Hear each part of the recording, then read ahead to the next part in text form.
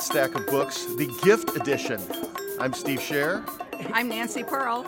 And Keith Cook. Jennifer Collins Fredericks. Sarah Hunter. Peter Curtis. Carolyn Curtis. Shuko Hashimoto. Paula Brecky. Katie Sewell. Carol Ann Weaver. Judy Ostro. All right, Nancy. Jennifer said a couple weeks ago that this would be a good time to talk about gifts. But you, a woman who has been searching high and low, have something profound to tell us. I couldn't wait for this morning because I have been in such a funk for the last 6 months of just not finding a lot of things that I've been enjoying reading. And then I decided I would go back and reread two of my old favorites. And they are so wonderful that I just cannot stop talking about them. The first one is a novel by Pete Dexter. Pete Dexter wrote The Paperboy. He wrote a novel called Deadwood. And this novel, though, is the novel that he was born to write. It's an it's his story. It's the story of a young boy growing up, becoming a newspaper man, becoming a novelist, and the writing is absolutely fabulous. You just get such a sense of both Pete Dexter and the character Spooner that he's created. And the interesting thing is that usually I think books are too long. I always object. I think they should just have been edited way, way, way down. This book, in the afterword, which I urge you to read as well, he says that when he finished the book originally, it was like 200 pages longer than it is now. And as you can see, it is not a little book. And I just thought, I wish I had those 200 pages to read. I didn't want to leave Spooner behind, and the characters. It reminded me of two other books, not in subject matter, two other novels, not subject matter, but in the feel of the books. And one of them, both also older titles, The Prince of Tides by Pat Conroy. If you liked that, I think you'll get the same sense. And that wonderful other Pacific Northwest writer, as Pete Dexter and Mrs. Dexter, as he calls his wife, live part of the time at least on Whidbey Island. But the other book is David James Duncan's The Brothers Kay. Did anybody do you remember that about the Chance family? This book, Spooner, it was published, I think, in 2000 and early in the 2000s. You can still get it wireless, as an ebook. You can find it used, and Seattle Public Library has 10 copies, and I know King County has many copies as well. Don't miss it. It is so wonderful. So that's the novel that I reread. So before you go on, what is it about? These are all kind of books about people's families, right. People settled in, home again. Yes. What is it about Pete Dexter that makes him such a great writer? Pete Dexter, a lot of Pete Dexter's novels have a lot of violence associated with them. The Paperboy is not an easy novel to read. It begins with the line, the Paperboy begins with the line, "My brother Ward was once a famous man." I mean, that's a fabulous first line, but his brother Ward's life and his life are not easy lives to read about. Deadwood, as you might imagine, which has, some of you might have seen the program, the HBO, I think it's HBO series. There's some controversy about, who created that, but there's a lot of violence in most of his books. In this book, there is there is a terrible barroom fight, which there was in Pete Dexter's own life. And he just is able to give you enough about a character so that you know everything about him. The Spooner's younger half-brother is named Darwin because his father refused to have a child called Clarence, so they named him Darwin. And he loves to be carried around when he's a baby upside down, sort of like a plucked chicken, by the legs. And I mean, just knowing that about Darwin kind of tells you, whatever it tells you, I felt it told me a lot. He's a wonderful, wonderful writer, and oh my gosh, this book just was so much fun to read. When did that book come out? 2009, so pretty recently. What's your nonfiction book? My nonfiction book. Now, I have a problem with memoirs, although I recently listed on Twitter and Facebook 9 wonderful memoirs, and this was one of them. Egocentricity does not thrill me, and, the first 2 letters of memoir are M-E. But here is a fabulous memoir, particularly, it's called Burning the Days, and it's by a novelist named James Salter, Salter, Burning the Days, and then colon recollection, yeah. Pete, I'm so excited about this book, I can't talk about it. James Salter graduated from West Point in 1943 and became a pilot. He joined, was in the fledgling, what was the Air Force in World War II. And much of this book is taken up with his experiences during the end of that war, the very end of World War II, and Korea, and the flying that he did. And remember last time I talked about The Unsubstantial Air, about American flyers in World War I, a wonderful book. Well, this is American flyers in World War II. And the sense you get, I mean, again, the writing will just knock you off your feet. I just kept underlining wonderful sentences. But the presence of death for those pilots and the gunners, there's that wonderful poem by Randall Jarrell called The Death of the Ball Turret Gunner, which is like in 5 or 6 lines.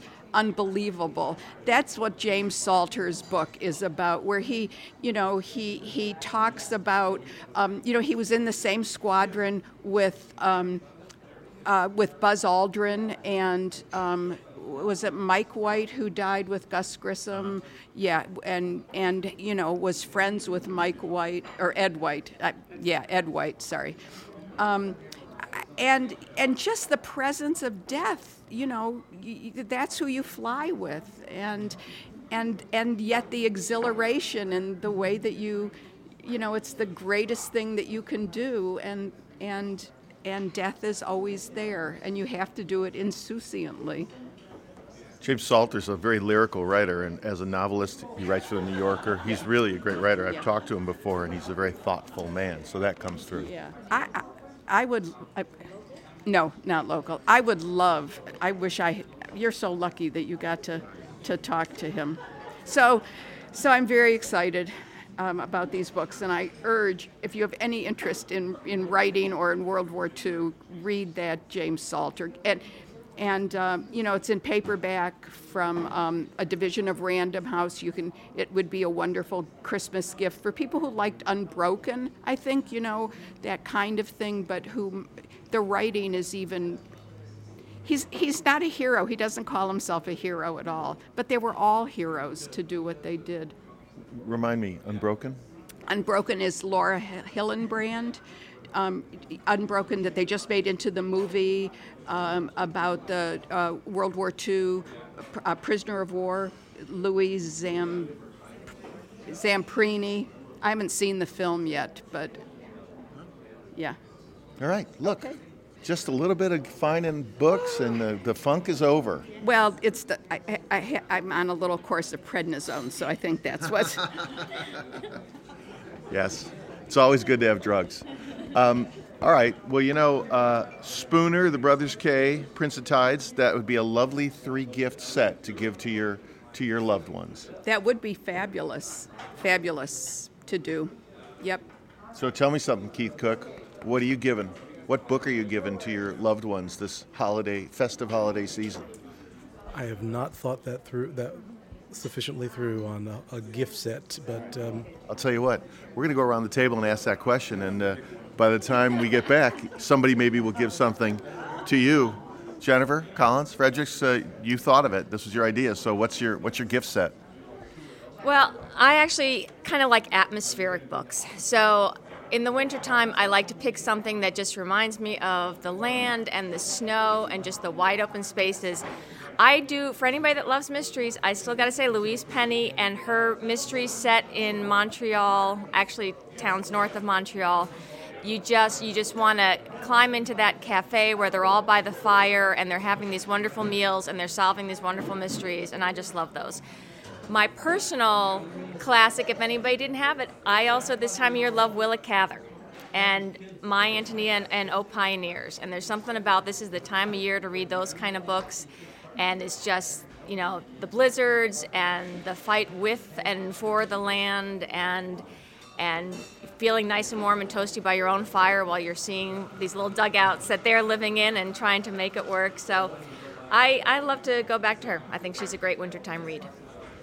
You were going to say? Oh, I was going to say there's a novel by Amy Bloom called Away, which, have you read that? Opens in New York and then goes across the country to Seattle and then up to Alaska. So there's that one, and then there's one other novel that, for your atmospheric winter thing, set also actually during World War II in the remember that book, Steve? We talked about it. The only place in the United States that was actually invaded by the Japanese, one of the islands, the Aleutians. In Alaska. Oh, yeah. I can't remember. What was There was a wonderful novel, which I will try to remember. But the Amy Bloom book, Away, was so good. And plus it has a great Seattle connection.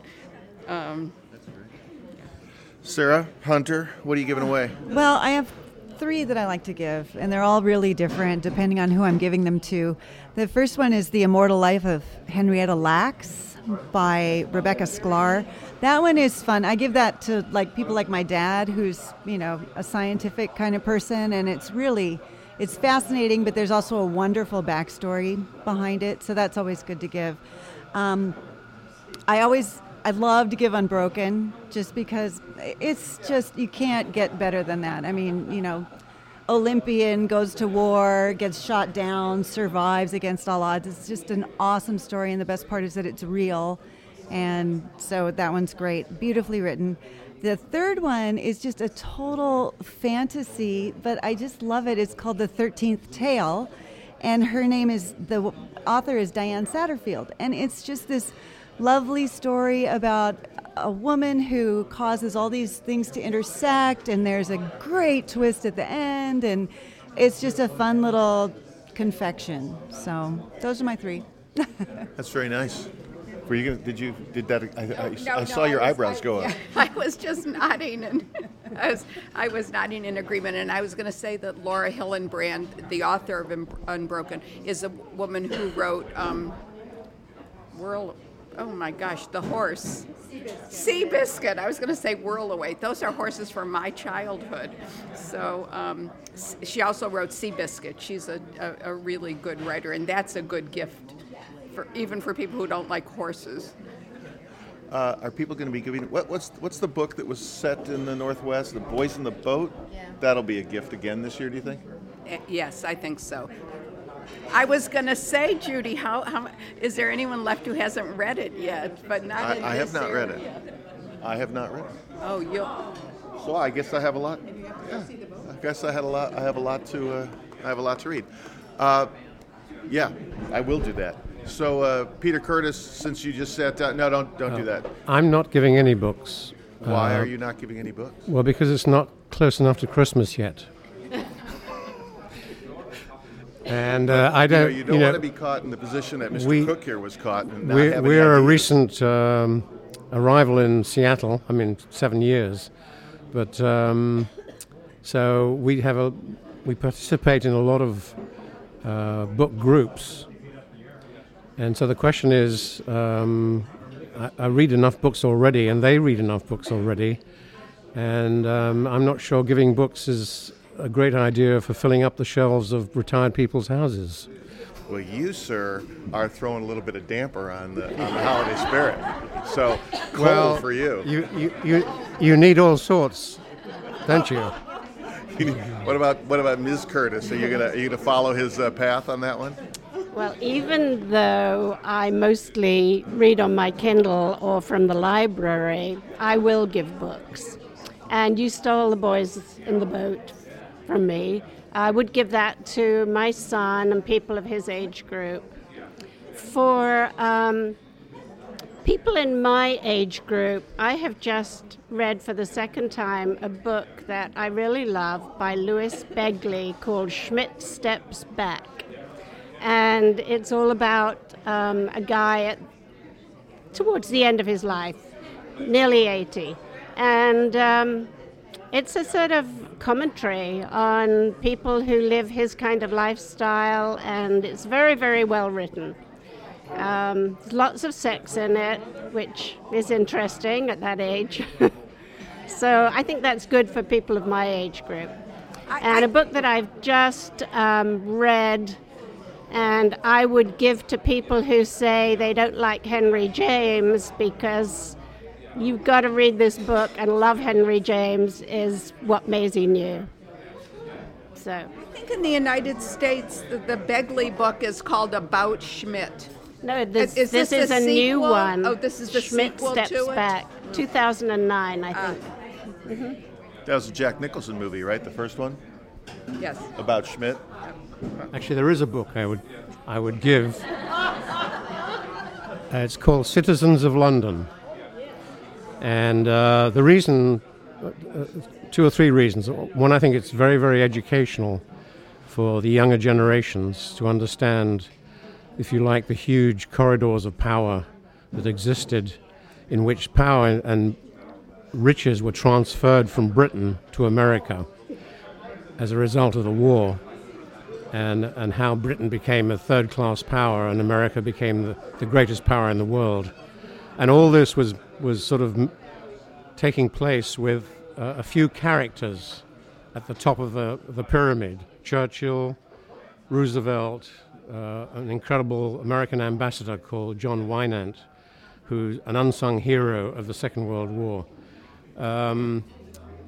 And so I think this is an incredibly important historical book that needs to be read by everybody, because I think it has a lot of relevance to what's going on these days. I knew we'd get him. I knew we'd have a book to offer. That's what happens. You guys, nothing? Nothing? I have two standby books that I often give as gifts. One of them is called, The Wild Trees, A Story of Passion and Daring by Richard Preston. Have you come across that book? It's a great read, and takes place in Northern California, where this group of people are really exploring the redwood forests. And you feel like parts of this exploration, they've really landed on the moon or something, because they really go deep into exploring these trees. So it's a great book, I'd say, for giving to particularly men, I think. The other great gift book is The Tiger, and I don't have the author's name on the top of my head, but that's also a very exciting and adventurous read about a tiger in it's like in the Siberian. Yeah, in Siberia. It's by the same guy who wrote The Golden Tree. John Vaillant. Yes, exactly. Yeah. And it's just from the first page to the last. It's really a page turner. Have you read The Golden Spruce? I have also read that. Because I think that's a wonderful. That's also great. That would be a good winter book for you too, Yeah. because it's a great gift book. A great gift book. And then another book that I just gave to my son earlier, and I haven't read it yet, but and I think it's on our book club list, is Americana. And I just keep hearing great things about it, so I'll probably give it, even though I haven't read it yet. Give it to yourself. Give it to yourself. Wrap it up and put it in your in your stocking or under your tree or wherever. That's we talked about that. That's pretty interesting. You gave it to your son. How old is your son? He's 23. Oh, okay. I thought maybe he was like. You think it'll 9. be a good one? Yeah. No, I think it'll be a good one for him, but not a 9-year-old. That'd be a thick book for a 9-year-old. That was by the way, that was Paula Brecky said that. What about you? Betsy Lindley. I think I would sort of on a wave of being positive, but I chose a book that Robin and I got in London in 1989, and it's Christmas, and it's a scented treasury of verse and prose, and I just learned this morning why it was scented. It was scented for the gardeners who for fall and winter season. So they'd have something to smell, and believe me, this really smells. It had a different odor, but it's just literally scented. It's not just, it's literally scented. Yes. Like you're going to wave the pages around and we'll smell it. I'll just read this. It has spicy notes of cloves and cinnamon and small fir cones. It is reminiscent of hot toddies and log fires and guaranteed to add a festive air. So if you stick your nose in there, can you still smell the cloves? If you purchase it brand new and in Seattle, you really have to put it far away from everyone. It was very, very potent. Are there different scents in different pages? No. It's just one big heavy scent. Katie, what do you read? Well, I spent years looking for a book for my mother that was a golden book treasury of Christmas stories that she had as a child that belonged to my grandmother as a child. And she still has a copy, but all the pages are falling out and it looks horrible. And my husband took it upon himself to look for it after me just thrift storing, hoping I run into it for years. And he found it online, and we ordered it, and it was delivered. And now that I have it in complete copy, as it was a part of my childhood, I feel like I don't want to get rid of it. No, that's not how gifts go. So, right now I'm just reading it. Oh, you haven't wrapped it yet? No, I haven't wrapped it yet. I mean, it's like a collection of games that parents can play with their children, and stories where it recommends where you put your child's name over the name of the character to make it more personal. It's very nice. Yeah. I think your mom will much appreciate that. Yes. Unless she listens to this podcast, in which case she'll know. Well, you should tell her not to, because you just wrecked the whole thing. Carol, are you giving anything? My first time to come, I did not come prepared, but I came to find books for our godchildren. So that's good. So clearly you and Keith are on the same same page. I'm here writing. On that one. So Judy, you? Well, my favorite book to give is The End of Your Life Book Club. I don't know if it is about a mother who's undergoing chemotherapy, and her son accompanies her to the sessions, and they're all been lifetime book readers, but to keep themselves diverted during these, they read books and talk about books, but it's a wonderful book for book lovers because it brings to mind, and in fact it describes any number of books, and they can say, oh yeah, I remember that one, I really liked it. So that's one of my favorite books for readers. And then, believe it or not, there's still one or two people on the planet who haven't read Boys in the Boat, including my sister, so I think she's going to get a copy. She professes to have no interest in sport, but it's not. It's only partially a sport book. It's a marvelous picture of the depression, of human courage. I mean, it's an excellent book on a number of levels, and I certainly support his Citizens of London. It's really a fantastic book and very appropriate at this time to read, I think. So, Steve, what about you? Oh, what am I giving? I'm like Keith, I haven't thought of it yet. I don't know. I have to get something from my son because he was not so thrilled with the last book I gave him. I gave him a book, and he said, yeah, I've read this. I know this. I know this stuff already. So I might give him, since he's an economist, I think I'll give him that new book by... Peter Mountford, the new novel, or How to Talk Money by... Well, that's what I gave him. He didn't like How to Talk Money. No, I want to give him the really hard one. Thomas Piketty. Yeah, there you go. Yes, Capital. We'll give him Piketty's book. And what's Mountford's book again? Peter Mountford's book is a novel called The Dismal Science about an economist at the World Bank. That's right. I actually very much enjoyed that novel as well. That'd be good. I'll give him that. He needs more fantasy in his life, though, but that would be good. Just to sort of scare him.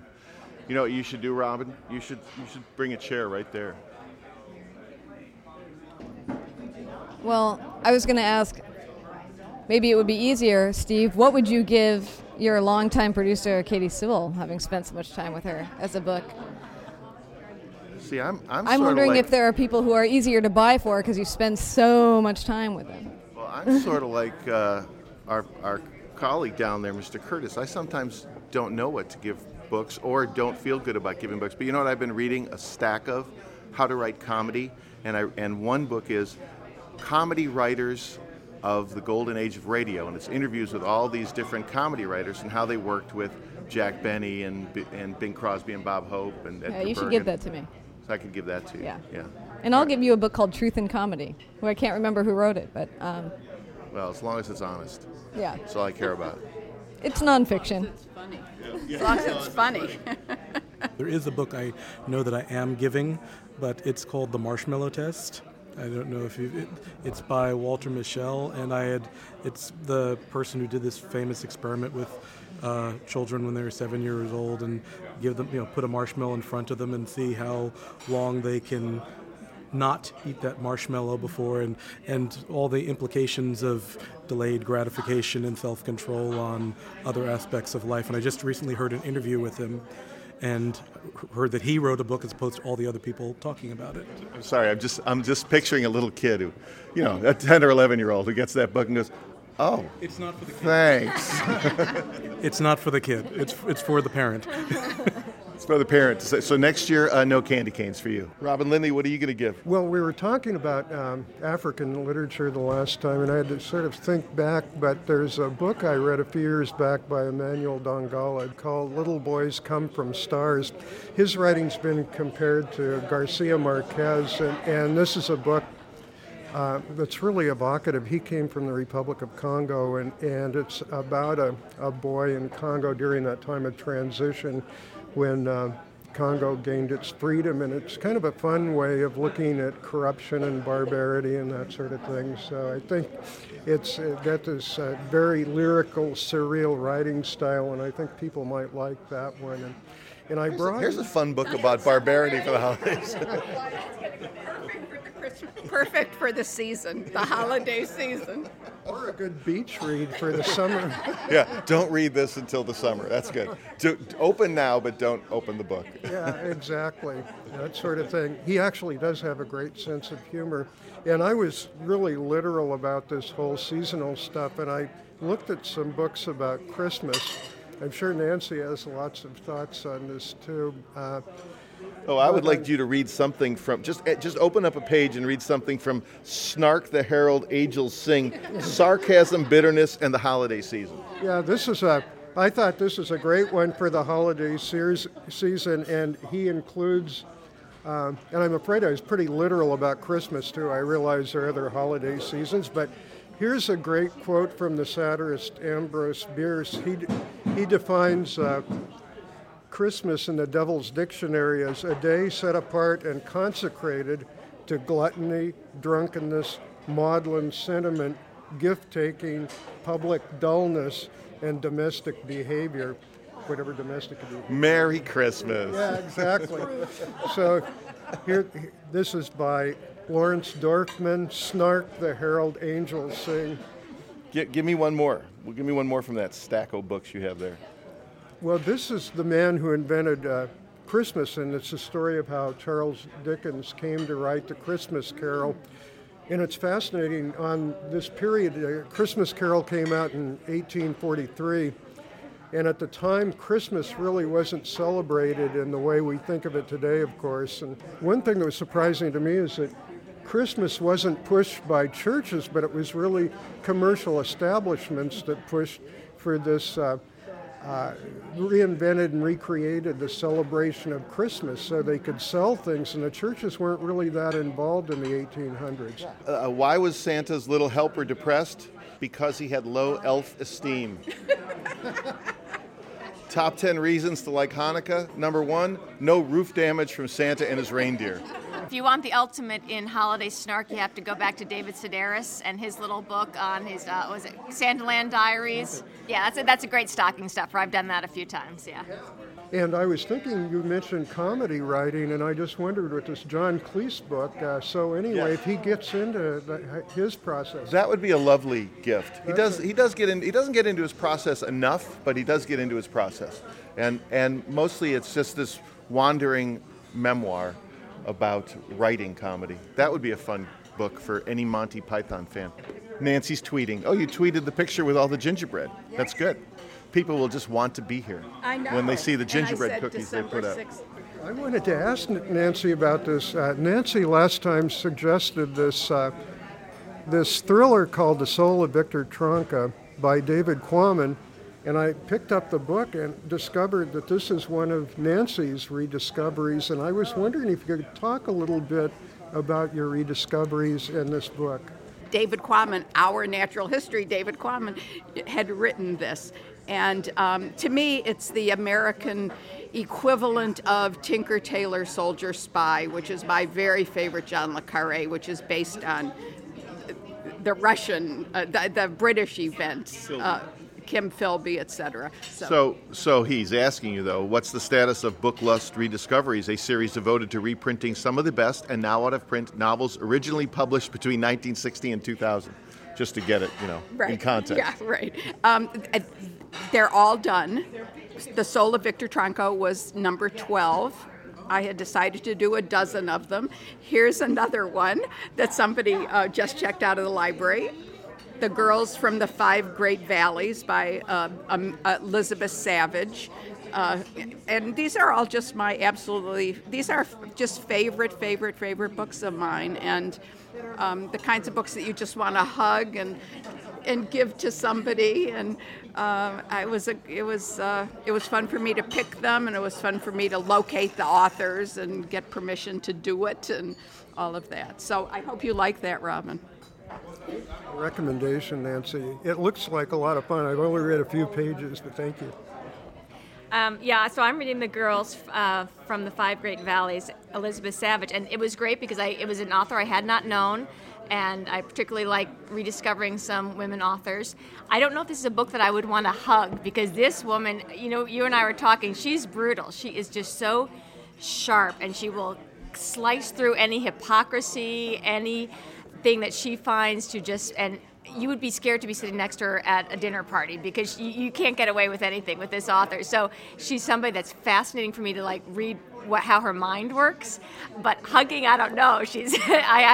I'm only about a third of the way through, but it is just, she keeps you on your toes. Yeah, it's kind of like we were talking. The modern day equivalent would be like the what was the Bernadette book we were talking about last week? It's that kind of thing. It's like she's just cutting, just absolutely cutting. Yeah, what I love about Elizabeth Savage, and indeed all the 12 books in the series, is that there's so many wonderful lines that you just want to underline and save, and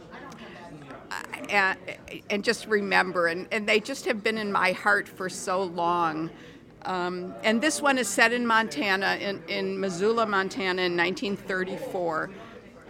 So it gives you a very interesting picture. The other book that's in the series, the Book Lust Rediscoveries by Elizabeth Savage, is called The Last Night at the Ritz, which is just oh my gosh, I could talk about those books. I just love them so much. Well, you did 12. Yes. Will there be 12 more? Are there 12 more that you want to pursue? We're going to do 12 children's books now. Along the same theme? Yes, 12, everything from picture books to books for teens. And they'll start coming out in January, I think, will be the first one. And it's called Not This Bear. And it's written by a woman who is now, I believe, in her 90s. And my big fear was, she was so excited when I found her. I thought she had died, and so I was trying to get a hold of her son. And he said, no, she's still alive. And the book was originally published by Scholastic Press. And she said that when it was first published, it sold 1 million copies. And then, of course, it went out of print. And it's the simplest, funniest, book about a little boy who dresses up in a bear suit, and a bear mistakes him for his cousin Julius, and takes him home. And then, comes the big problem: is he gonna nap for the whole winter? So it's just and it's so exciting that this author is going to see this book back in print. I'm just thrilled for her. That's great. That's great. Any last words on books from you? If you're looking for 2 good board books for babies, there's one. The 2 that I always give for new babies are Jamberry, Jamberry, I think, and then Hippos Go Berserk. And those are the kinds of books that you don't mind as a parent or a grandparent or a babysitter reading over and over and over again. And I just love Hippos Go Berserk. Jamberry, a classic I still read to this day. I love Jamberry. Anybody have any books they want to mention or last words on books? Last words on books. That is not the title of this podcast. No. How about just one more book recommendation for just curling up over a book over the holidays, for myself, from you, Nancy. So can I give you another one from the Rediscovery series? This is a series, the book is called After Life, and it's by Rhian, Rhian Ellis. And the first line of that book is, first, I had to get his body into the boat. And then it just goes on from there. That's so good. And like all of them in the series, it just has a wonderful narrative voice, which is what's most important to me. But she lives on a farm in Ithaca, New York, and raises animals and has, I think, little children, and this is her only novel. And I loved it. All right, you can find us, That Stack of Books, on the internets.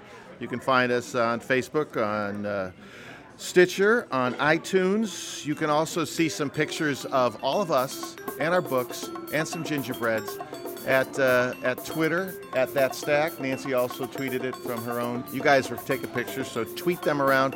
Take pictures of your own bookshelves, or take pictures of those little free libraries that are outside, and tweet some of those. We want to see what's on the shelf. So thank you all.